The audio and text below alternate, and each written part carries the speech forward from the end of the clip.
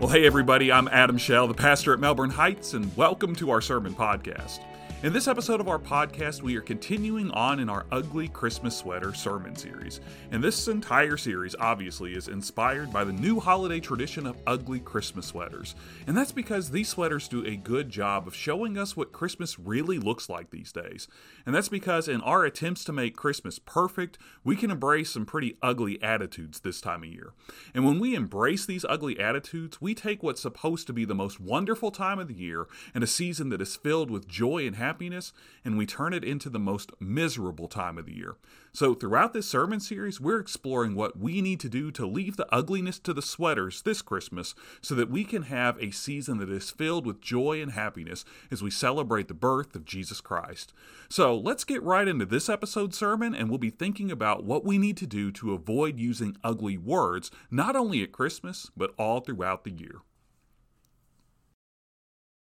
All right, so as we get started together with our time together this morning, I want to get started by playing a little game with you. And here's how our game is going to work.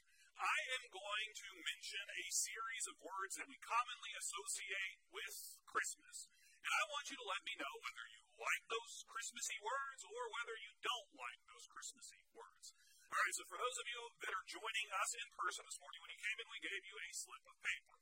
And on one side of that slip of paper is a thumbs up emoji. Go ahead and hold that up so I can see that everybody's got it. All right, so when you like the Christmassy word that I say, you're going to show me the thumbs up. If you don't like the Christmassy word that I say, you're going to show me the sad face. All right. For those of you that are worshiping with us online on Facebook, you can use those exact same emojis that you find on Facebook. Show us the thumbs up when you like the Christmassy words that I say. Show us the sad face if you don't like the Christmassy words that I say. So we'll get started with an easy one just so everybody can get into the flow of things. All right, so my first Christmassy words for you are Christmas lights. How do you feel about Christmas lights? Now, we talked about this a little bit last week, and we all know how frustrating Christmas lights can be, especially when they're tangled up. But I got to say that I love being able to drive around and see all the light displays. So just like everybody else, I think, inside of the room right now, and everybody that I'm seeing on Facebook, I'm going to give Christmas lights a thumbs up. All right, that was the first one. We got the hang of it, so let's move on to another one.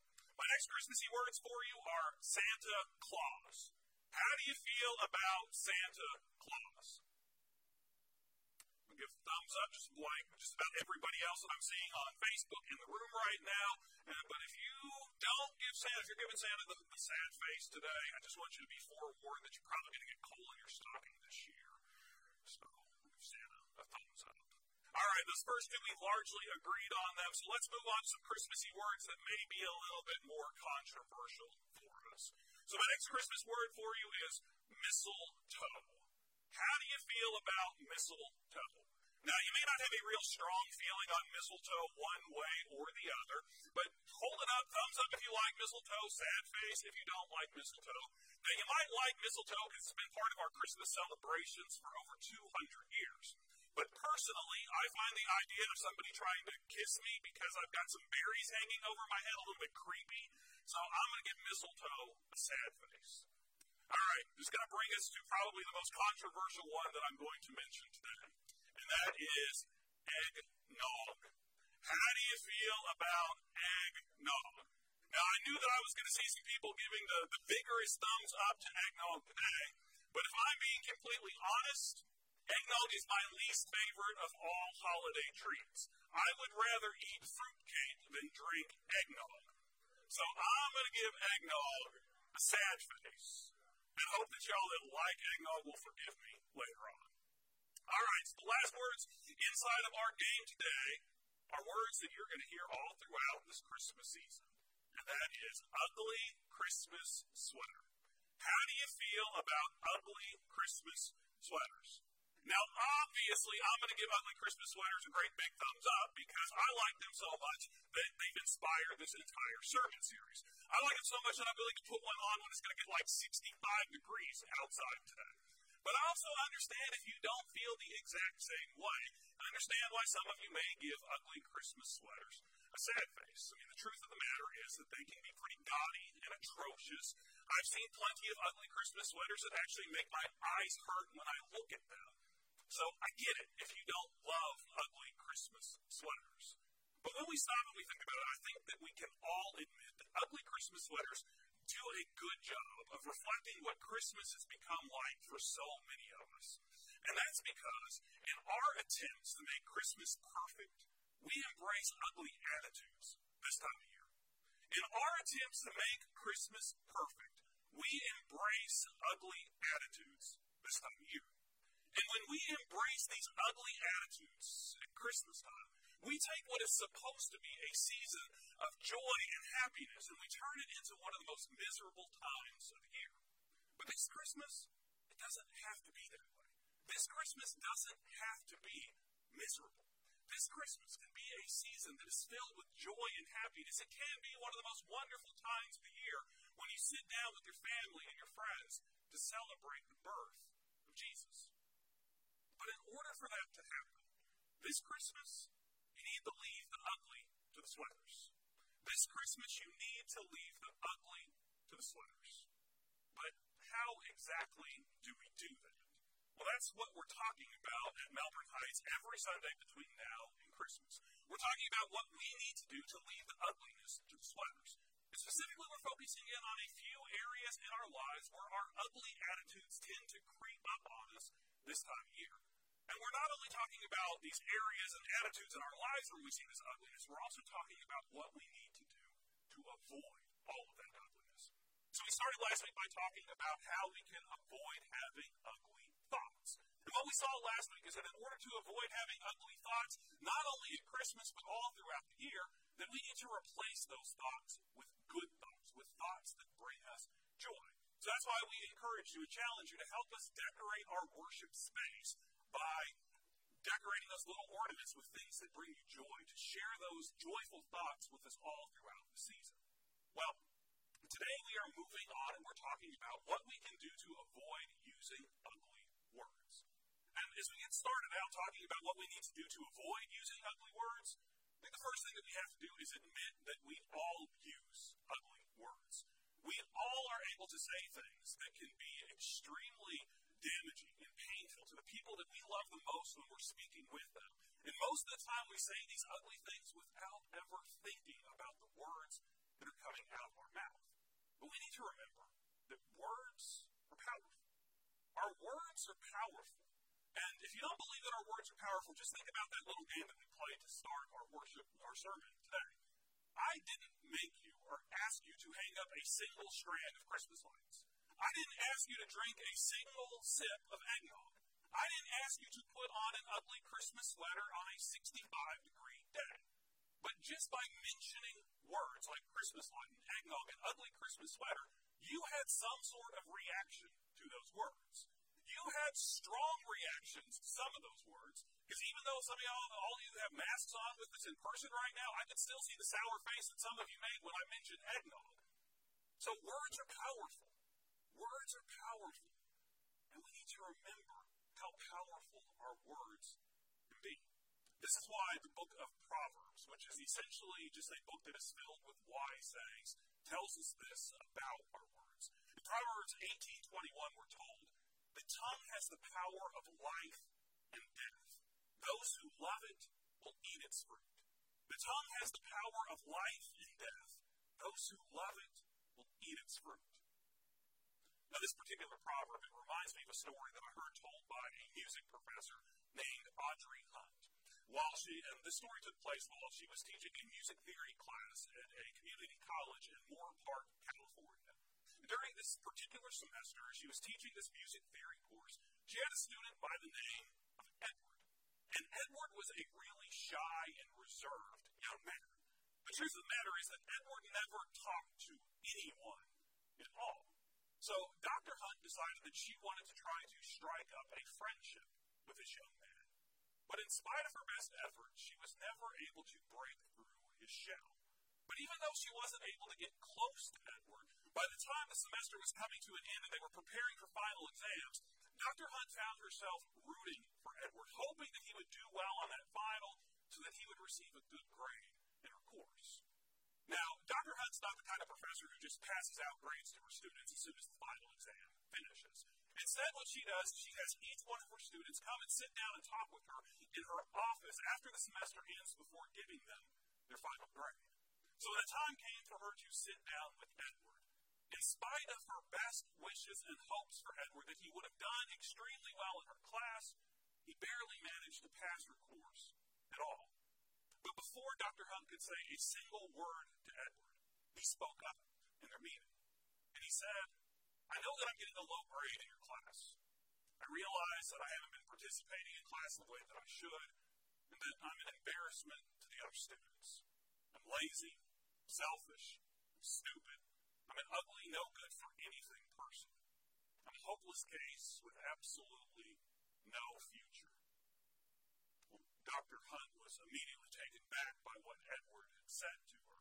And at first she wanted to interrupt what he was saying, but decided that she needed to give him his space and let him get everything off of his chest. When Edward had finished getting everything off of his chest, Dr. Hunt spoke up and she said, Edward, I want to tell you what grade you made in my class. You made an A. Edward couldn't believe it, but Dr. Hunt began explaining to him, yes, Edward, this semester you may have done the work of a D student, but I want you to know that you are an A-plus person. I believe in you, and I will always believe in you. And I want you to know that I'm here for you now and that I will be here for you whenever you need me in the future. Well, that evening when Dr. Hunt had gone back home, she received a call from Edward's priest. And based on the conversation they had earlier in the day, she immediately feared the worst. But the priest told her the opposite. The priest told her during their conversation that before Edward came to meet with Dr. Hunt that day, he had made the decision that he was going to take his life after enduring years of physical and emotional abuse from his family. But the conversation that Edward had with Dr. Hunt that day saved his life. Because for the first time in his life, Edward found that his life had value and worth. And for the first time, he heard that there was someone in this world who believed in him. So on that day, Dr. Hunt literally spoke words of life to Edward.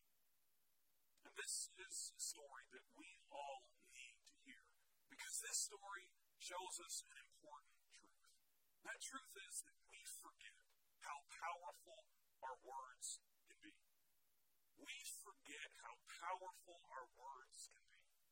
And during the Christmas season, when we're all feeling a little bit anxious and a little bit stressed out because we have so much to do, when we're feeling anxious and stressed because we have one more present to buy or one more gift to wrap, one more party to throw or one more party to attend, we can let that anxiety and stress get the best of us. We can snap at the people that we love the most. We can say ugly things to our family and our friends that will damage our relationship and damage that person's perception of themselves forever. So we need to realize that our words are powerful and that the words that we use matter. And we, as followers of Jesus, as Christians, we are called to a higher standard with the words that we use. We need to understand what the proverb that I read earlier today tells us, that our words do in fact have the power to give life, but our words also have the power to take life. So we need to be intentional with the words that we use to make sure that we are speaking the kind of words that God wants us to use in our lives. This is a lesson that a leader in the early church by the name of James, who also happened to be one of Jesus' brothers, wanted to make sure that Christians all throughout the Roman Empire learned. So James sits down and he writes a letter that we appropriately call James, where he shares these words of wisdom, trying to help people understand how important our words can be. So let's take a look at what James says. We'll start reading in James chapter 3, verse 2. Here's what he writes. He writes, we all make mistakes often, but those who don't make mistakes with their words have reached full maturity. Like a bridled horse, they can control themselves entirely. When we bridle horses and we put bits in their mouths to lead them wherever we want, we can control their whole bodies. Consider ships. They are so large that strong winds are needed to drive them. But pilots direct their ships wherever they want with a little rudder. In the same way, even though the tongue is a small part of the body, it boasts wildly. Think about this. A small flame can set a whole forest on fire. The tongue is a small flame of fire, a world of evil at work in us. It contaminates our entire lives. Because of it, the circle of life is set on fire. The tongue itself is set on fire by the flames of hell. So in this passage, what we hear from James is that if we want to stop using ugly words, then we need to control our tongues. Because just like a small rudder is able to steer a giant ship, just like a small flame is able to start an enormous fire, our small tongues can take control of our lives.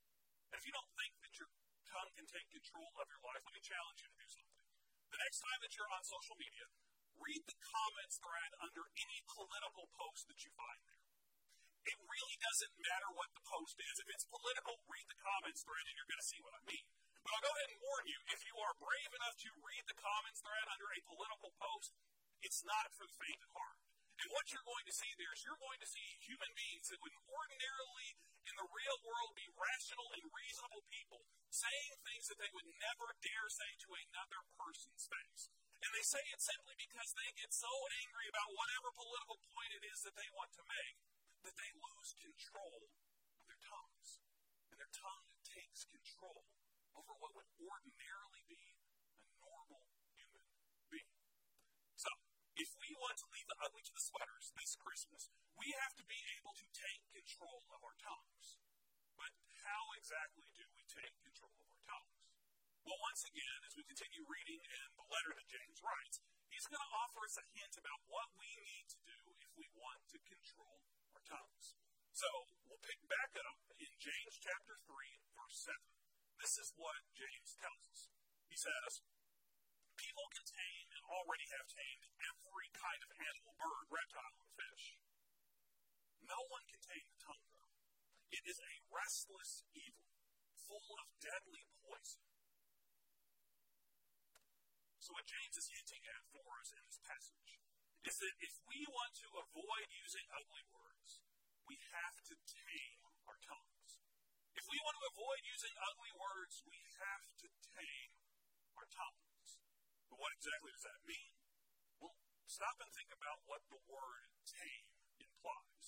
The word tame implies that something is going to take a lot of work, that something is going to take a lot of practice. I mean, if you go to the circus and you see a lion tamer, what do? They put in a lot of work and they put in a lot of practice with a wild animal to teach it to behave in a more domesticated fashion. So if we want to take control of our tongues, we have to tame them. And that means that we have to be willing to put in the work and the practice that we need to tame our tongues altogether. And this morning I have 3 questions that I'm going to give you that I want you to ask yourself to help you train and tame your tongue.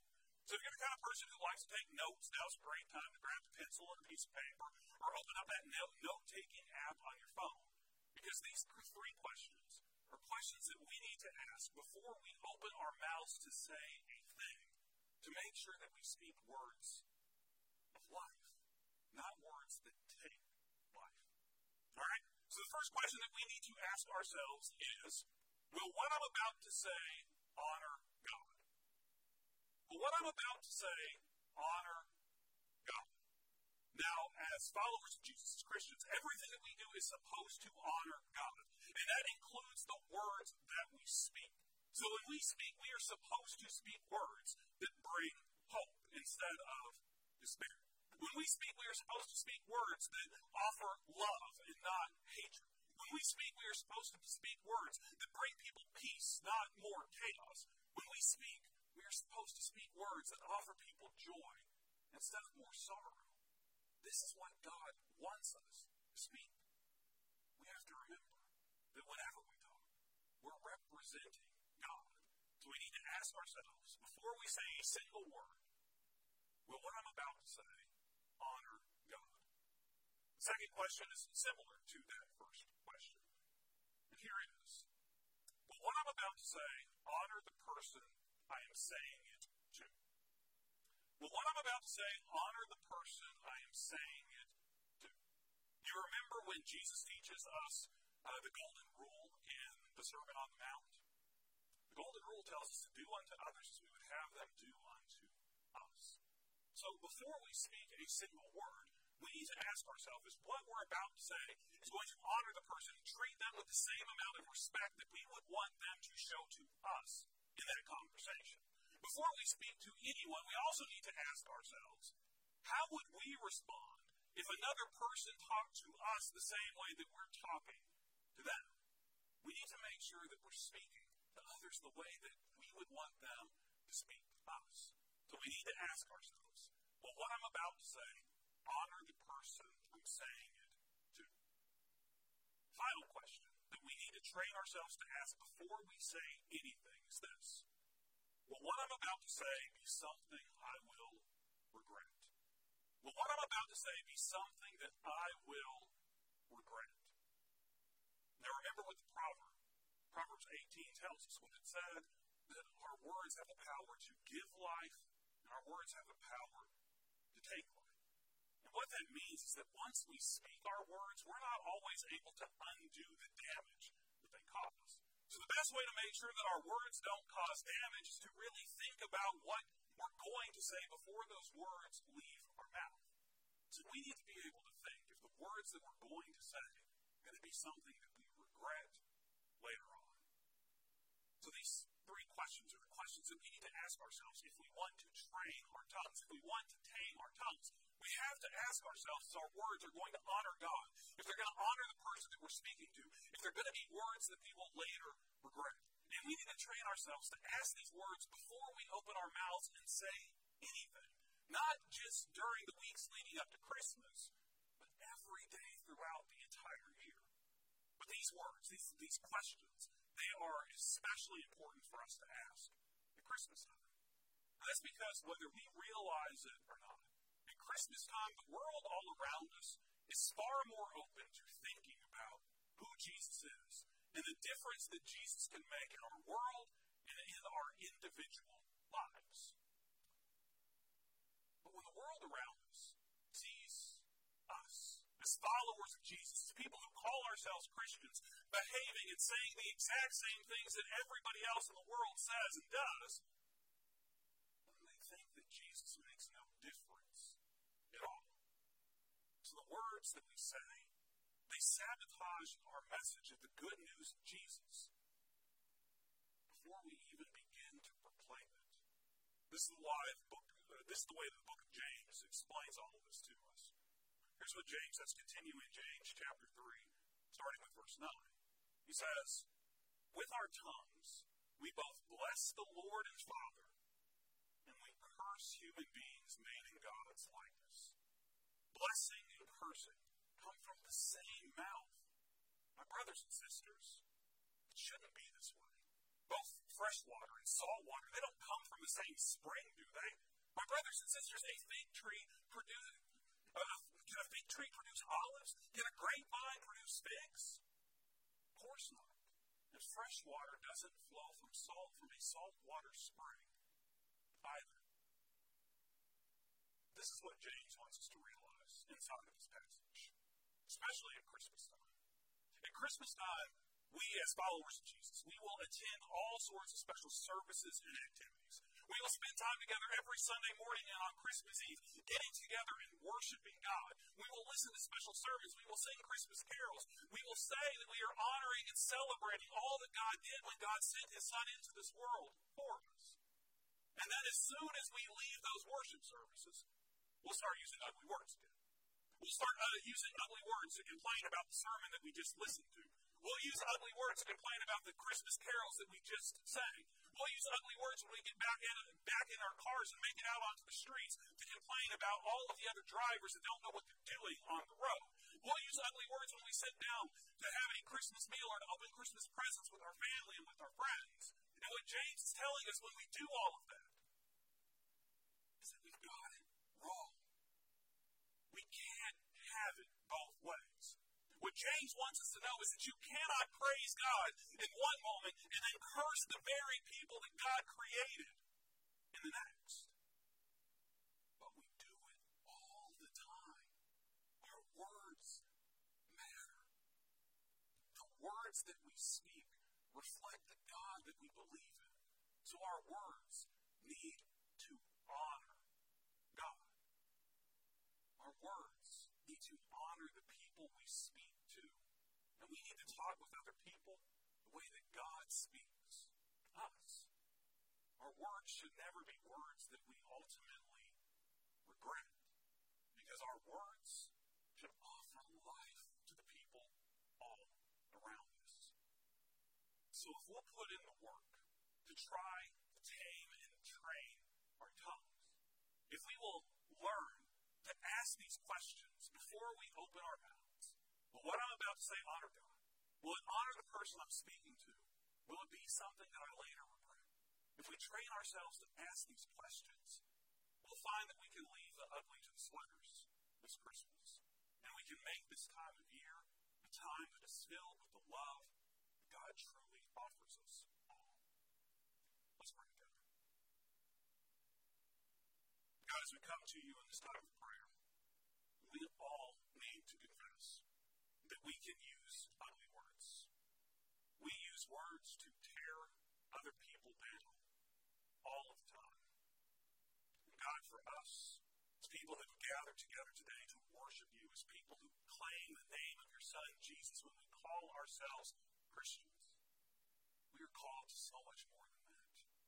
God, we are called to reflect you in everything that we do. So convict us of the ugly words that we say. Where in one breath we will come and we will honor and praise you, but in the next breath we'll criticize, complain, and tear down the very people that you created. God, help us to see that that is not the way. Help us to learn from the life that Jesus lived as he walked this earth. After he was born as a baby, grew up, became a man, his words spoke life to all of us. To let our words do the same. We pray it all in Jesus' name.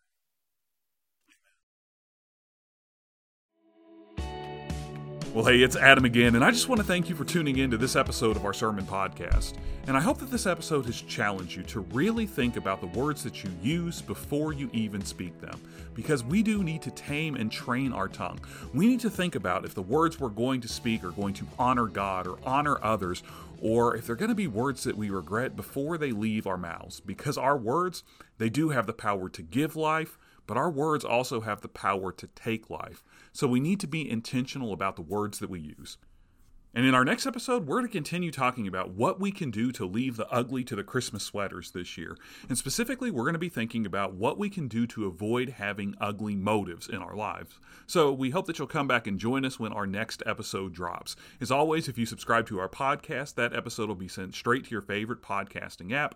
And don't forget that we would love to have you come and worship with us online every Sunday morning. We worship at 10:30 a.m. Eastern Time on our website at mhbclouisville.com/live. We would love to have you with us.